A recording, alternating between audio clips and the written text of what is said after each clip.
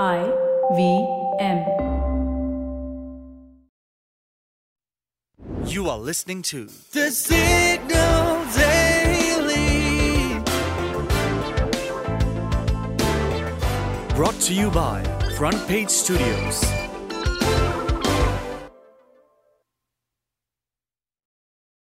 Things aren't looking too good for billionaire metals tycoon Anil Agarwal. His group's proposed chip venture with Foxconn just hit a major roadblock. The $19.5 billion joint venture's hope of securing crucial government funding to establish a semiconductor manufacturing operation in Gujarat are about to be shattered, as its application is on the brink of rejection. This joint venture between Vedanta Resources Limited and Horn High Precision Industry Co., also known as Foxconn, has been striving to qualify for incentives to produce 28-nanometer chips. Now, the government has offered $10 billion as incentive to anyone willing to set up semiconductor fabs as is part of the India Semiconductor Mission. But here's the rub. Vedanta and Foxconn haven't been able to meet the government's criteria. The venture, as of now, does not have a technology partner and a manufacturing-grade technology license to produce cutting-edge 28-nanometer chips. And to get funding, which can go up to 50% of the cost, at least one of them is required. The venture does have technology to produce 40-nanometer chips, so they can try again for funding. But the incentive will be much less than what it was offered for 28-nanometer chips. To make matters worse, the news comes at a time when the conglomerate is straining under a mountain of debt, $6.8 billion to be precise. That means, without government support, Agarwal will find it tough to get the chip factory off the ground. This setback isn't just a bummer for Vedanta Foxconn, but it's also a disappointment for India's aspirations to build its own chip manufacturing industry. Semiconductor chips have become a contentious piece of electronics globally, especially after supply chain disruptions during the pandemic created acute chip shortages. Rising tensions between the US and China also led to global semiconductor politics, with the US creating a chip alliance with South Korea, Japan, and Taiwan to keep advanced chips and manufacturing technology out of China's reach. The Biden administration has offered a $50 billion package to set up chip-making units in the US. The quest for self-sufficiency in chips, which are the beating hearts of almost every gadget we know, has pushed major nations to incentivize domestic manufacturing. With the Vedanta Foxconn project in limbo, India's semiconductor plans will also backslide.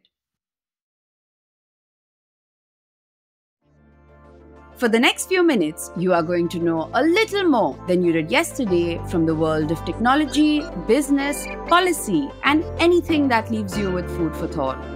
Hello, I am Farheen Khan, and this is the Deep Dive for 1st June 2023.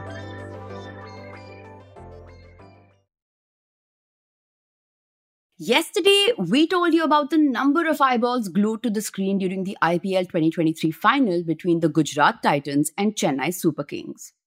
I mean, what a dramatic match that was. First, there was a bit of a hiccup when heavy rains decided to crash the party and delay the game by a day.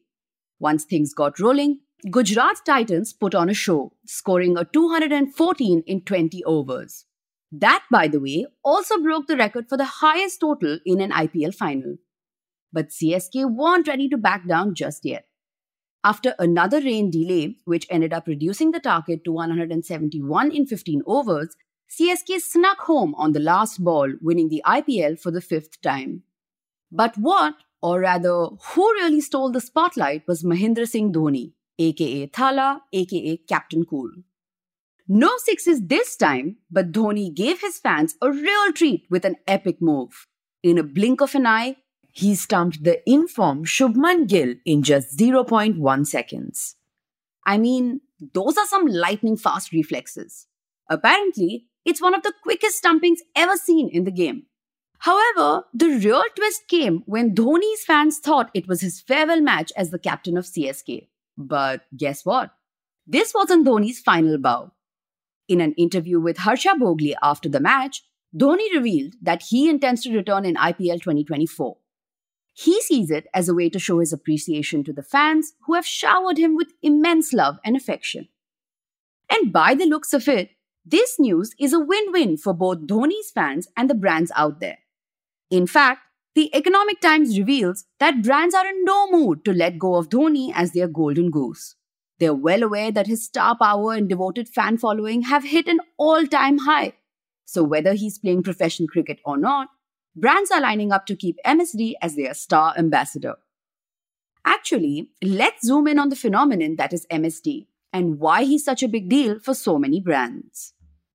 Despite hanging up his international cricket boots in August 2020, Dhoni, who's now 42, stole the spotlight in the brand endorsement sphere last year. According to Tam Addex's celebrity endorsement report, he outshined Bollywood celebs like Amitabh Bachchan and Ranveer Singh. In addition to an estimated net worth of 1,040 crore rupees or $125 million, Dhoni's brand value, as per risk consulting firm Kroll, reached an impressive $80.3 million in 2022. Dhoni is the poster boy for 36 brands, a notable increase from 28 endorsements in 2021, when his brand value was $61.2 million.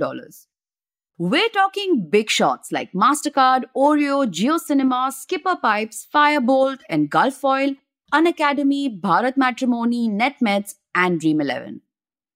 It's not every day you come across Indian athletes who have maintained such dominance for almost 2 decades. Plus, there's a lot more to Dhoni's success than just his on-field performance. In fact, even brands have shifted gears in recent years. They are no longer fixated on Dhoni the cricketer in their ads. Instead, they're all about his calm and composed personality. The bottom line is, Dhoni isn't ready to call it quits on the field. And from the looks of it, he's got more screen time in the pipeline.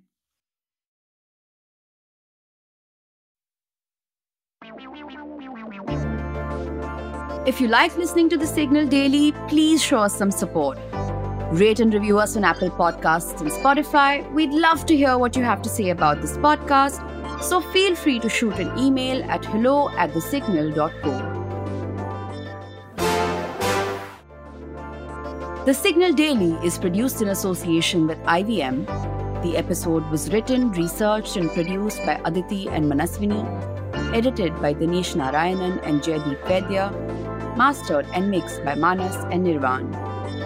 You can catch this podcast every morning on Spotify, Apple, Amazon Prime Music, Google Podcasts, or wherever you listen to your podcasts. We are thesignal.co on Instagram, LinkedIn, and Twitter.